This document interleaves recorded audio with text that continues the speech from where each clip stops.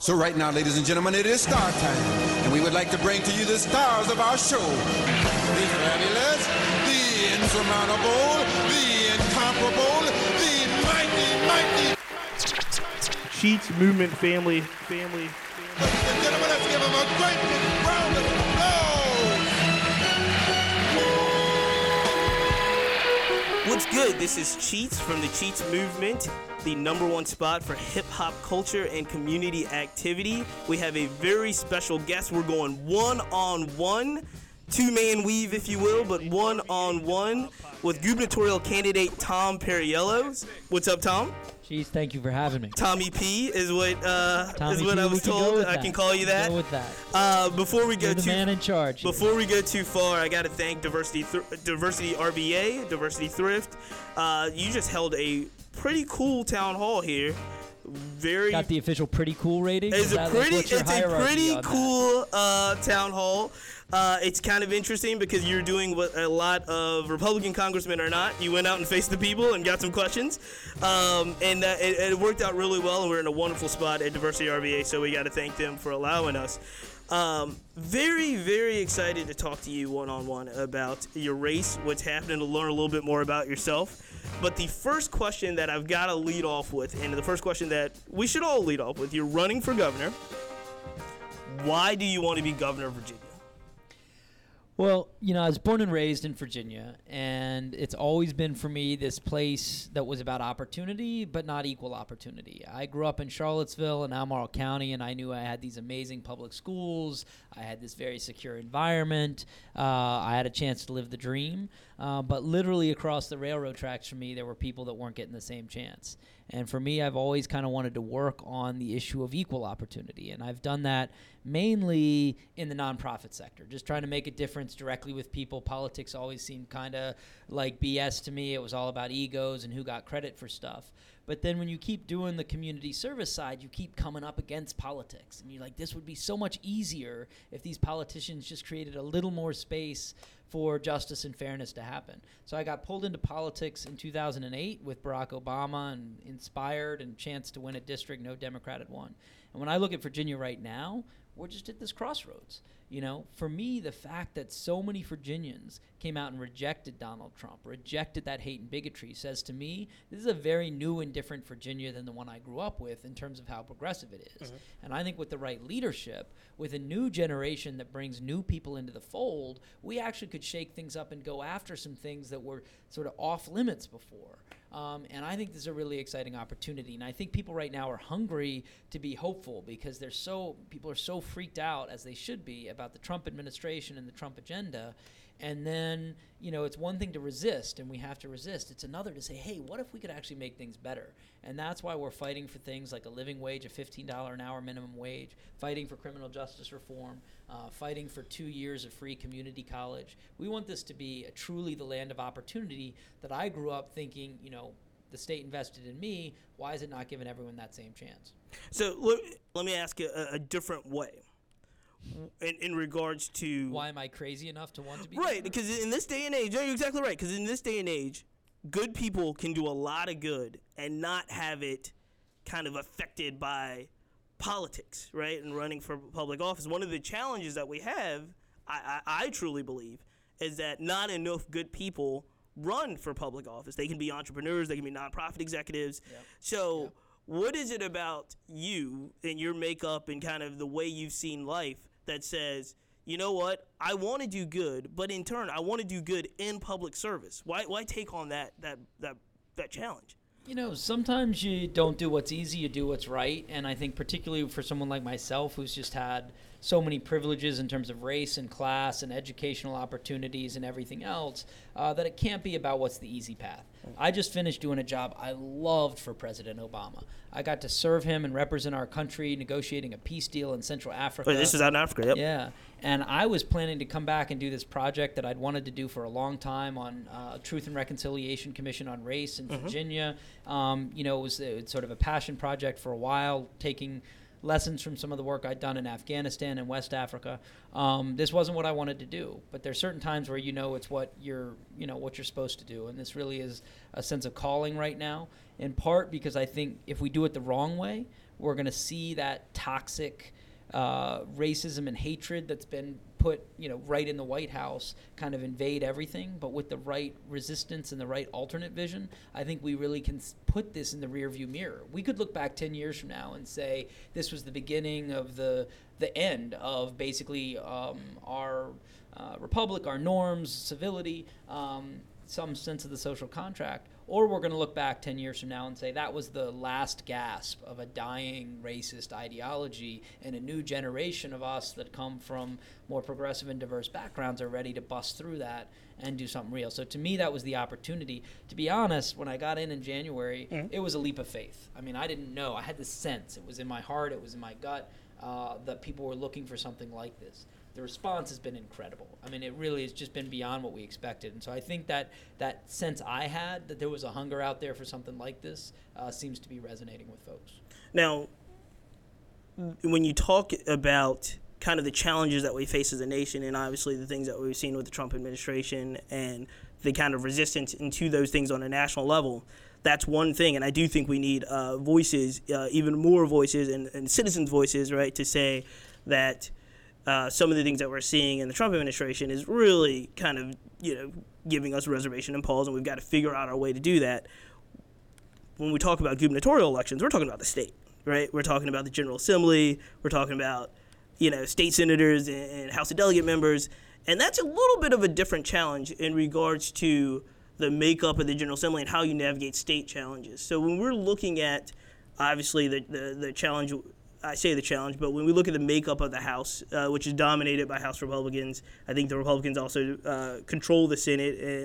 And how do you envision going about working in a bipartisan way or working to improve the lives of Virginians in the face of this kind of uphill battle that we've seen Governor McAuliffe take? Look, on some level, wherever you are, whatever country you're in, whatever sector you're working in, it's about power.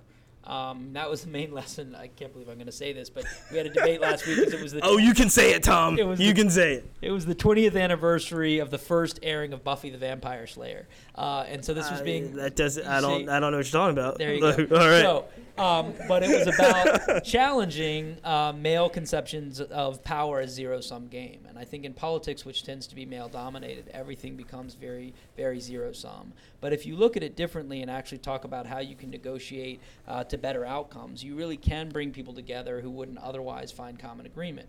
Right now, the problem in Richmond is not that the two parties disagree with each other. The problem in Richmond is that both of them too often are getting funded by the exact same people.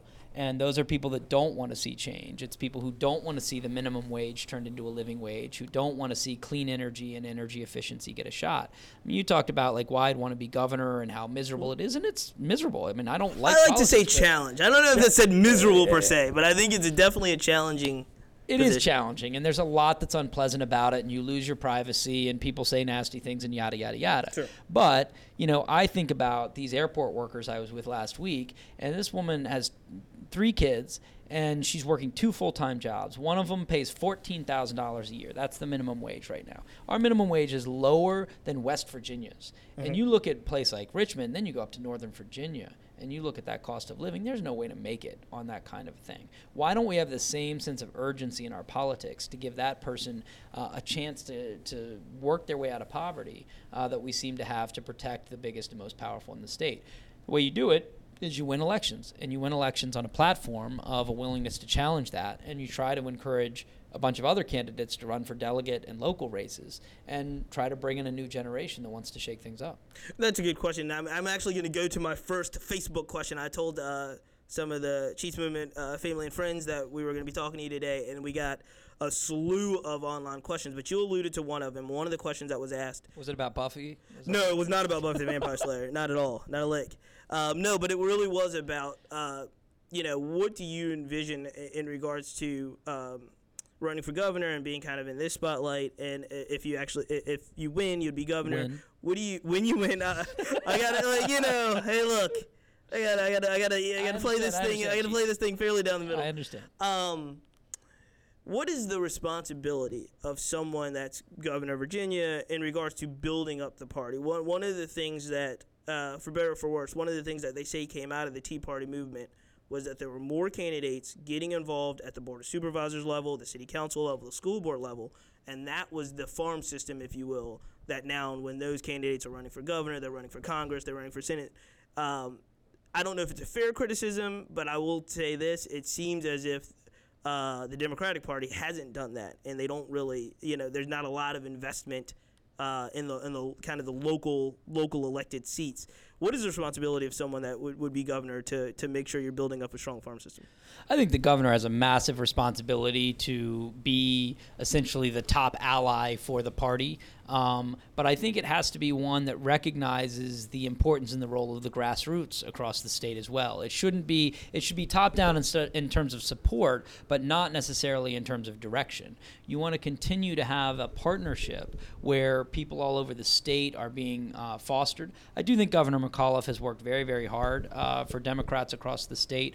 I think what we're seeing now, though, is a new opportunity, because you see a lot of people coming into the fray who either haven't been politicized before, haven't been excited about the Democratic Party before, et cetera. This is an opportunity for us to run the kind of campaign that makes them think of themselves as Democrats, and then we try to build the party around that. There's a lot of hemming and hawing, understandably, about whether President Obama in 2009 should have been moved his campaign separate from the DNC or in the DNC. Those are tough decisions and easy in hindsight. But I think here we want to do that. But, I came up really believing more in movements than in politicians. And I think we want to respect that division at the same time. I grew up believing that it was movements that changed the world. The one I obviously was raised on the oral tradition of was the civil rights movement in Virginia. And politicians show up to kind of push it the last mile. So movements change our sense of what's possible, and then politicians have to work within the sense of what's possible. But when you have a politician who's willing to push the outer limit of what's possible and movements that are smart about changing it, then you get there. And that's, I think, what we had in the heyday between LBJ and King, was King and a movement more broadly that was willing to not accept that this wasn't enough. Even after they got the Civil Rights Act, they were still saying, no, that's not enough. Voting rights is about power. We have to get the Voting Rights Act. But LBJ was trying to do the war on poverty. He's got Vietnam going on. He's like, back off. And King is like, we can't. This is everything. So that's, when I think about where we want to be next year, I hope there's a movement energy around the state.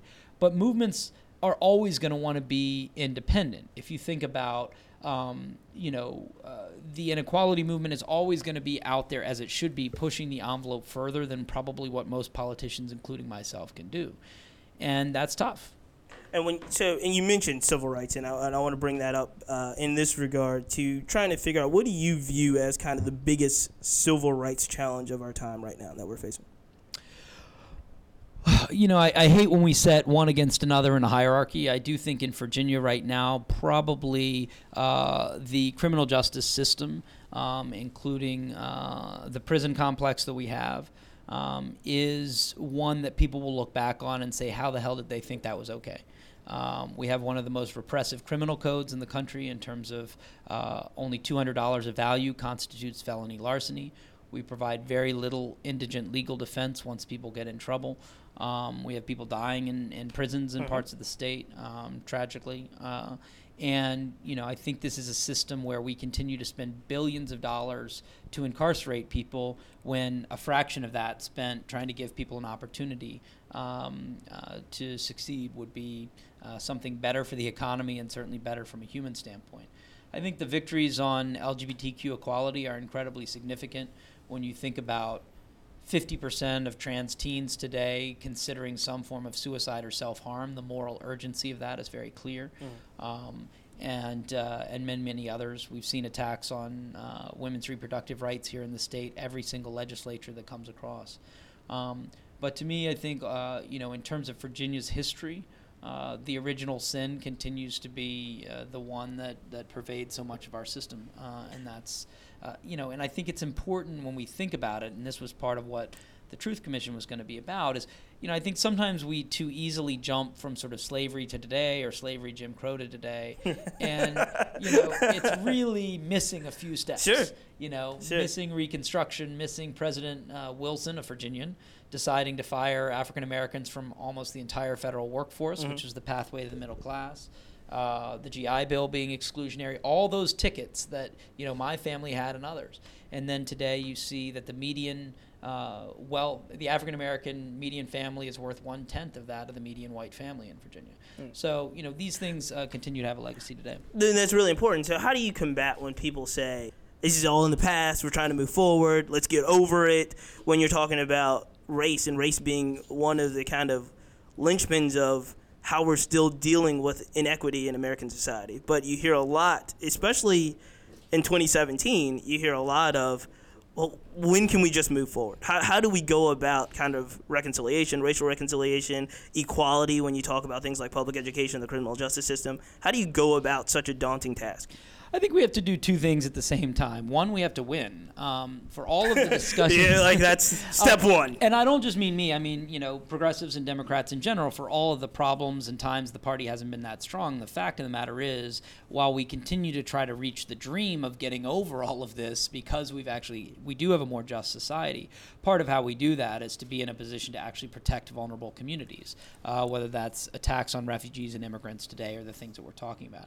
The second is, I think, you can go out and build coalitions and look for opportunities. I've been spending some time in the areas of the opioid crisis today, and we're seeing... I don't want to cut you off, but you said something in the town hall that I don't think I've ever heard a person running for public office say when you're categorizing the opioid epidemic, and it was something to this, and I'm paraphrasing, but it was to the extent when you said it's a shame that now people are starting to look at it as a public health crisis because a lot of the people that are affected are white. Back in the crack epidemic, everybody looked at it as a criminal justice problem, like we got to get these criminals off the street. And we realize that, hindsight's 2020, you realize that's a giant mistake in the way that, you kind of institutionalize a whole lot of people that look a certain type of way. But I don't think I've ever actually heard a person running for office, especially, I could be wrong, but the way you categorized how we're dealing with the opioid epidemic, because I think race plays a major factor in that, is something that stood out. I wonder, how did that come to your attention in regard? Because a lot of public officials will just say, well, we just realized it was wrong, and now we've got to take a different fact. But the fact that you kind of understand that the makeup of the people that are being affected now are different than the makeup of the people that were affected in the 80s and 90s, and when you're talking about, like crack cocaine, basically, and mandatory minimums. How did you come to that, or is it just something that you've always known? Oh, look, I think that, first of all, I think talking about this stuff honestly is important. I will tell you this, black people have known that for a long time. Yes. I'm just letting you know. That's something that black people were really on. We were like, wait a second, they're going to deal with this differently. Woke up woke. I understand. So I think that look, it's not hard to see it, and I do think it's generational. I think those of us, again, who've come up in a slightly more progressive and diverse time, but it was a lot of learning along the way, too. It's peeling back layers of privilege for me at every given age, and there's still a lot more I have to learn. But as I said, as a child, it was pretty easy. There was literally a set of railroad tracks. My neighborhood was almost all white and all middle class and upper middle class. You crossed over, it was all African American, it was all low income. We were going to the same elementary school, but we were starting out at very different points, and people got on very different trajectories. I've told this story before, but it was a defining thing for me. I was basically a hyperactive kid. And, I was bouncing around, and because of my privileges, teachers told me that made me dynamic, that made me a leader. Right. But I'm well aware that if I was, poor and black, it would have gotten me sent to the principal's office today. We see it with nearly 100% suspension rates for students of color in some counties in Virginia. So as we look at that kind of new Jim Crow dynamic and see that these things are systematic, that these things did not come out of nowhere, we have to call it out for the racial history that's there. But we also now understand that for a variety of reasons, there are a bunch of white people getting caught up in it as well. You see this with the laws that criminalize poverty, which were almost all put in place with racial intent back in the day. But now you see it affecting and capturing a larger net of folks. Well, then let's use that as an opportunity to reform. I don't think the answer to that is necessarily to go and lecture people about how they don't, you acknowledge that Right. this is something that You can only do so much as a white dude. right. Right. And you say, No, okay, I'm great, joking. let's, But I'm no, just you talking can about- only do so much when you got. No, but this is something that probably has changed in me over the last 20 years. Mm-hmm. Before, there was something to giving the purist crusade and giving the lecture about how, racist that person is, et cetera. You call it out, but you also try to get things done. It doesn't help anyone who's getting caught up in the system for me to miss an opportunity to build that coalition. So I acknowledge it. That yes, we are now talking about criminal justice reform and decriminalizing poverty, and perhaps even just decriminalizing some drugs in Virginia, because it's affecting more white communities in areas that are represented by Republican leadership. But let's not miss the chance to do the right thing just because people are coming to the party a little bit late. So here we continue to see it. I, for example, believe that there's a strong argument for medical marijuana and some level of decriminalization in the state. And it's not just That was another very popular Facebook question of the ones I got. So, I'm just going to let you go and what is your take on medical marijuana and decriminalization of marijuana? Yeah, I think we need to go in that direction, and I think we're seeing some bipartisanship in that because of the way it's affecting different communities, including whiter communities, including some affluent kids. But of course, it's still not affecting them equally. If you look at arrest rates, if you look at sentencing rates, there's still massive disparities based on race. And that's a huge problem. One of the things that freaks me out in Virginia is that we used to be one of the highest percent of sentencing, capital punishment sentencing in the state. And part of it was... Okay, yeah, but yeah. Yeah, we were right. I think we we were number two. Texas was number one when Virginia was number two. And then we just got people lawyers. Basically, people didn't have real legal defense. We got people lawyers, and we've dropped down to almost zero on sentencing. Mm-hmm. So when I think about that, I'm glad that's happening in a capital punishment context. But imagine if everyone getting a misdemeanor or a felony charge was also getting adequate legal defense. How many of those people would be getting off the hook in the way that, kids that I went to middle school and high school with did when they got in trouble? Let me ask you about economic opportunity and entrepreneurship, because it's hot right now, and we always talk a lot about lifting people out of poverty, but one of the things we don't really talk about as much is people becoming entrepreneurs. That still seems to be a barrier when we look at like who's running the new startups and all that stuff. Seems to be a little bit more difficult than kind of when you talk about lifting people out of poverty. Talk to me about economic opportunity overall, especially for when you're talking about minorities in urban culture. And also, one thing that's always been kind of a thorn in the state side, and you'll be, if elected governor, you'll be in charge of the state, minority spending and the numbers of kind of, support for minority businesses. How do we encourage much more economic opportunity? How do we encourage more entrepreneurship? How do we kind of tackle this thorn in the state side about minority spending and minority hiring? So one of the things we did on the campaign, in addition to putting out a very strong platform on criminal justice reform, was we put out a paper on the racial wealth gap. And that's something that most politicians don't want to talk about. I mentioned earlier the difference in the median wealth of African-American and white families. And also looking at the issue of minority business and entrepreneurship. Because this, in some ways, threatens consolidated power more than talking about poverty. And a good example of this right now is in Virginia Beach, where we came out and supported a racial disparity study in the contracting in the city that showed that they were not meeting even the very low threshold they were supposed to meet for minority-owned businesses. Others have been slow to get on that train because that's something that directly threatens concentrated economic interests in the area, right? Because there is some zero-sum game there. If that contract's going to the minority business, it's not going to the other business. But this is a huge pathway into the middle class and also into political power, is whether or not you are actually developing a wealth base. There's a difference between being, rich and being wealthy, as some have said, and that's an important piece of it. The other one, which I think we've tried to talk a lot about in the campaign, is giving more respect and encouragement to moving into some of the trades. We've basically tracked people on college track and non-college track and treated the second one as inherently a failure. But the fact of the matter is there are a lot of people coming out of trade apprenticeship programs lengthy, long, successful careers. Exactly. Making more money with less debt than people coming out of college. But we've told people that's a bad track. Plus, a lot of those people end up owning their own business, and then they become civic leaders, and then they have real power in the community. So I think we absolutely want to be talking about that. Let's switch gears a little bit. We got a little bit of time left, not much, but we're going to shift gears a little bit. And tell me this. If you had to name 2 personal heroes, one in the past or past tense, and then one kind of modern day hero that you would say that guy's a hero, and then in the past tense, who would your heroes be? Great question. So one of my favorite figures is Bayard Rustin from the Civil Rights Movement. So he was really the guy behind the scenes. Sure. In part because he was a gay ex-con, very controversial figure, but he was communist, right? Stated communist. Yeah. But here was a guy who really was, in some ways, the intellectual powerhouse behind the concepts of nonviolence that brought first to Coretta Scott King and then to King, really organized the March on Washington, had come out of more of a labor background.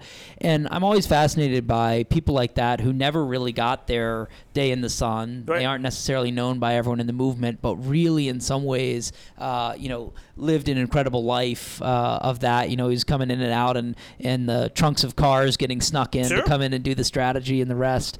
And really just been always found him as an example of someone just quite fascinating in that way.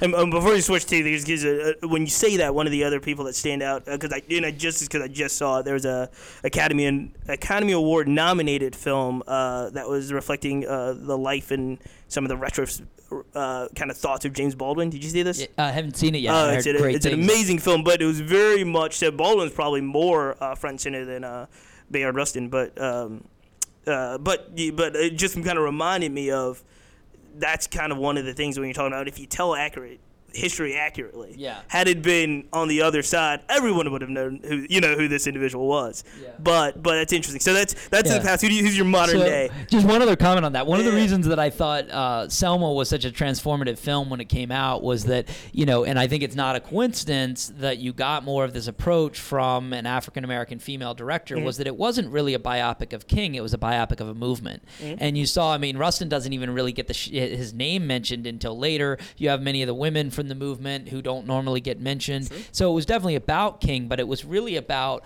almost the movement as an organic figure. And I think we have this tendency to hold up one person, usually a male, usually a white male, to tell that story. And I think in that case, it was such a more dynamic and I think underappreciated film for that reason.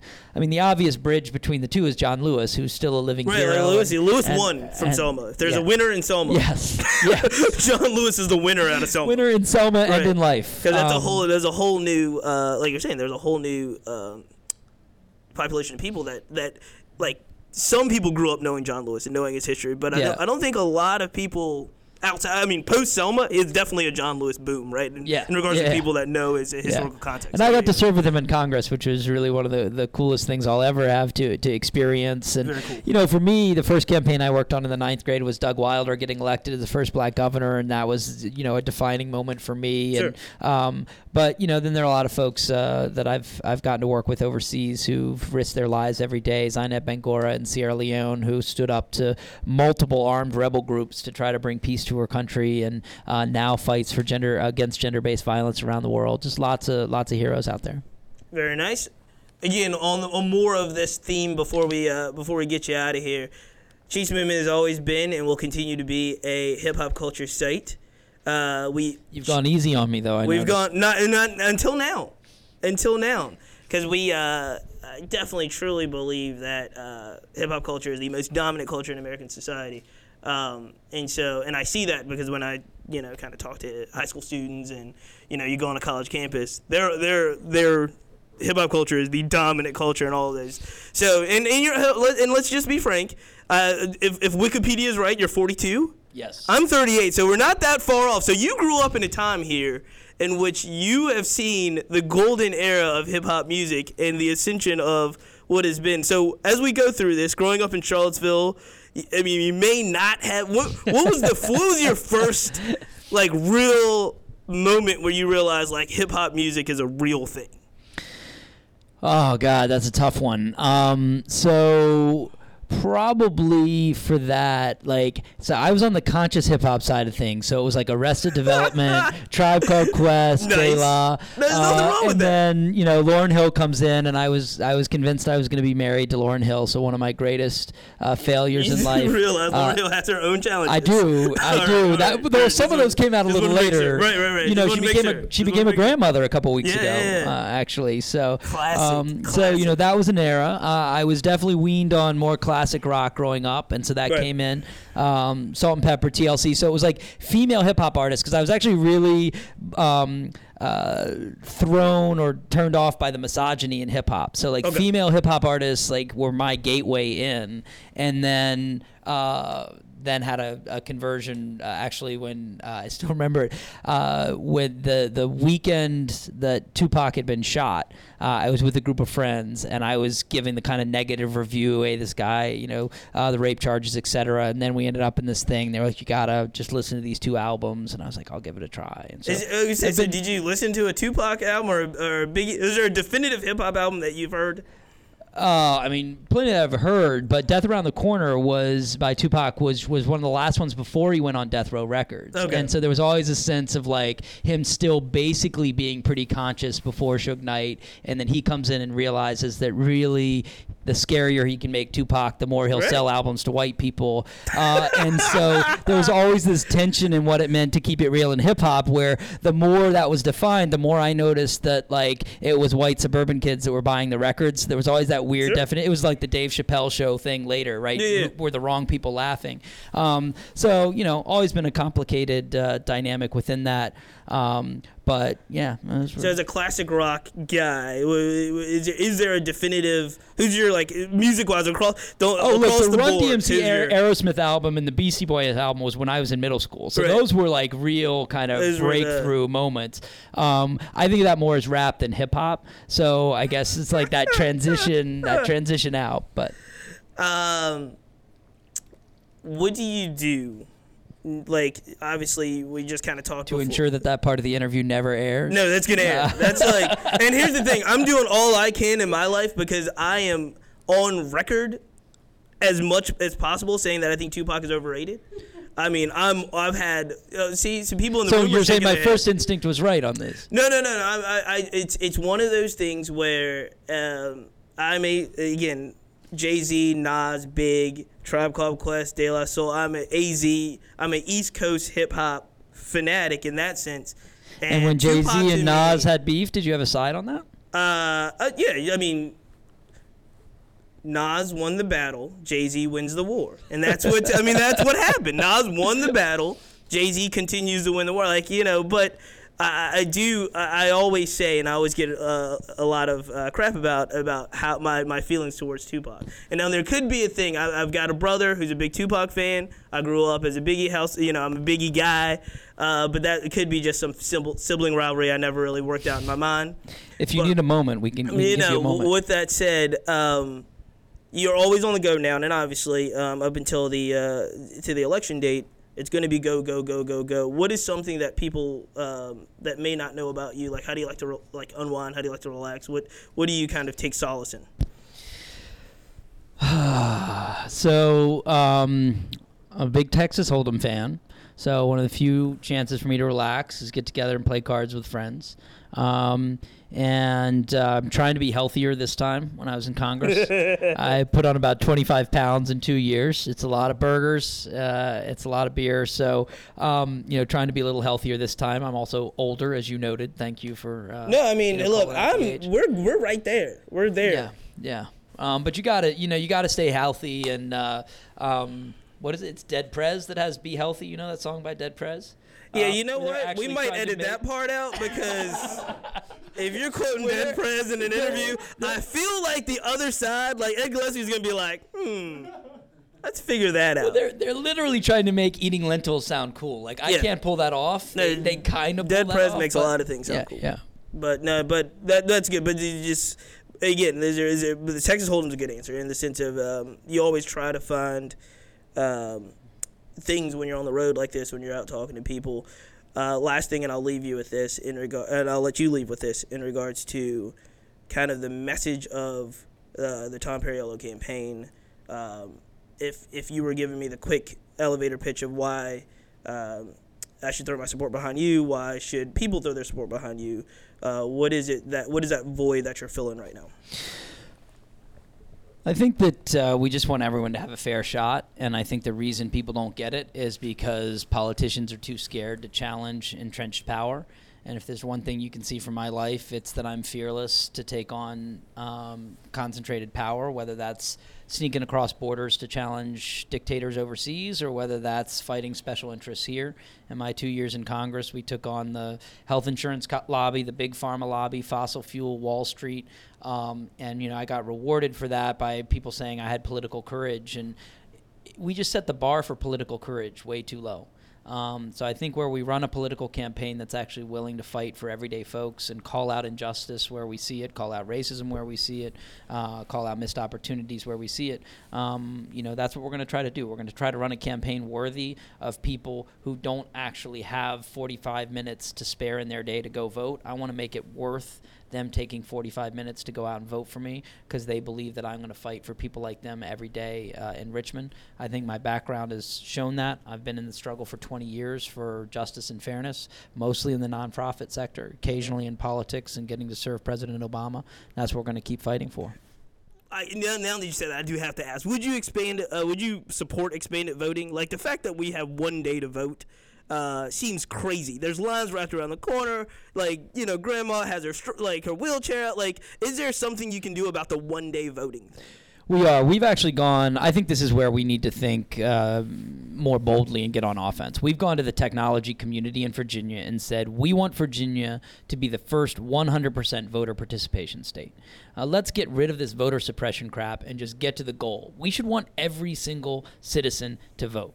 So, yes, we want to restore rights for those who've had them taken away. I'll continue what Governor McAuliffe has done on that. That's another Facebook question. I didn't even ask. You answered that. It was another Facebook question, though.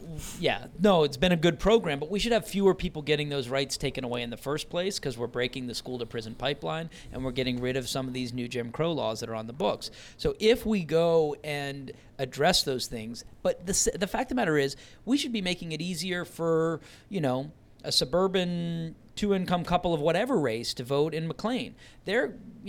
If you're in a situation where you're working 2 jobs, you have 4 soccer practices for your kids, you've got a choir practice, a civic organization, the idea that we're still basically voting the way we did in the 18th century is crazy, where on one day you get in your horse and buggy and you go down the street to one polling place and put your vote in. We don't need to vote that way. I've worked in conflict zones that have more modern election systems than we have here. But the only reason to do it is to rig the system. And I think we've got to call it what it is, say let's have 100% of people vote, whatever gets us there, if it's same-day registration, if it's 2 weeks open voting, I don't care what it is. We should just create the conditions to get Virginia, the birthplace of American democracy, but also the birthplace of American slavery, to be the first one to get to 100% voter participation.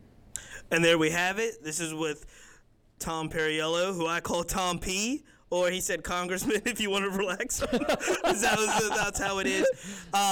This has been One-on-One with the Cheats Movement, man. Thanks for doing this. Tell everybody. Thanks the movement. I will tell. I won't let you do it. I'll make sure people know at the end of this to where you can follow Tom Perriello. Actually, I'll let you do it. TomForVirginia.com. TomForVirginia.com, or is it social media? What's your social media of choice? Is it Instagram, Snapchat? Twitter is my drug. Twitter is my at Tom Perriello. We do have Facebook and other things, but I am mainly a consumer of Twitter. Okay, so this is one thing that you and the current president do have in common, is Twitter is the top choice to communicate to the people. I am much less likely to use all caps, but yes. Well, yeah, exactly. We didn't even. Well, I mean, in this has been a lot of fun. Hopefully, we'll do it again. We'd love to come back while you're on your way during this campaign. I really appreciate everyone at Diversity RVA. Make sure you come and check the place out. I got to thank my girl Jess, who's doing some of the photography and video work. And until next time, Richmond, all the wonderful people at the Tom Perriello campaign that set this up. But until next time, Richmond, we see it.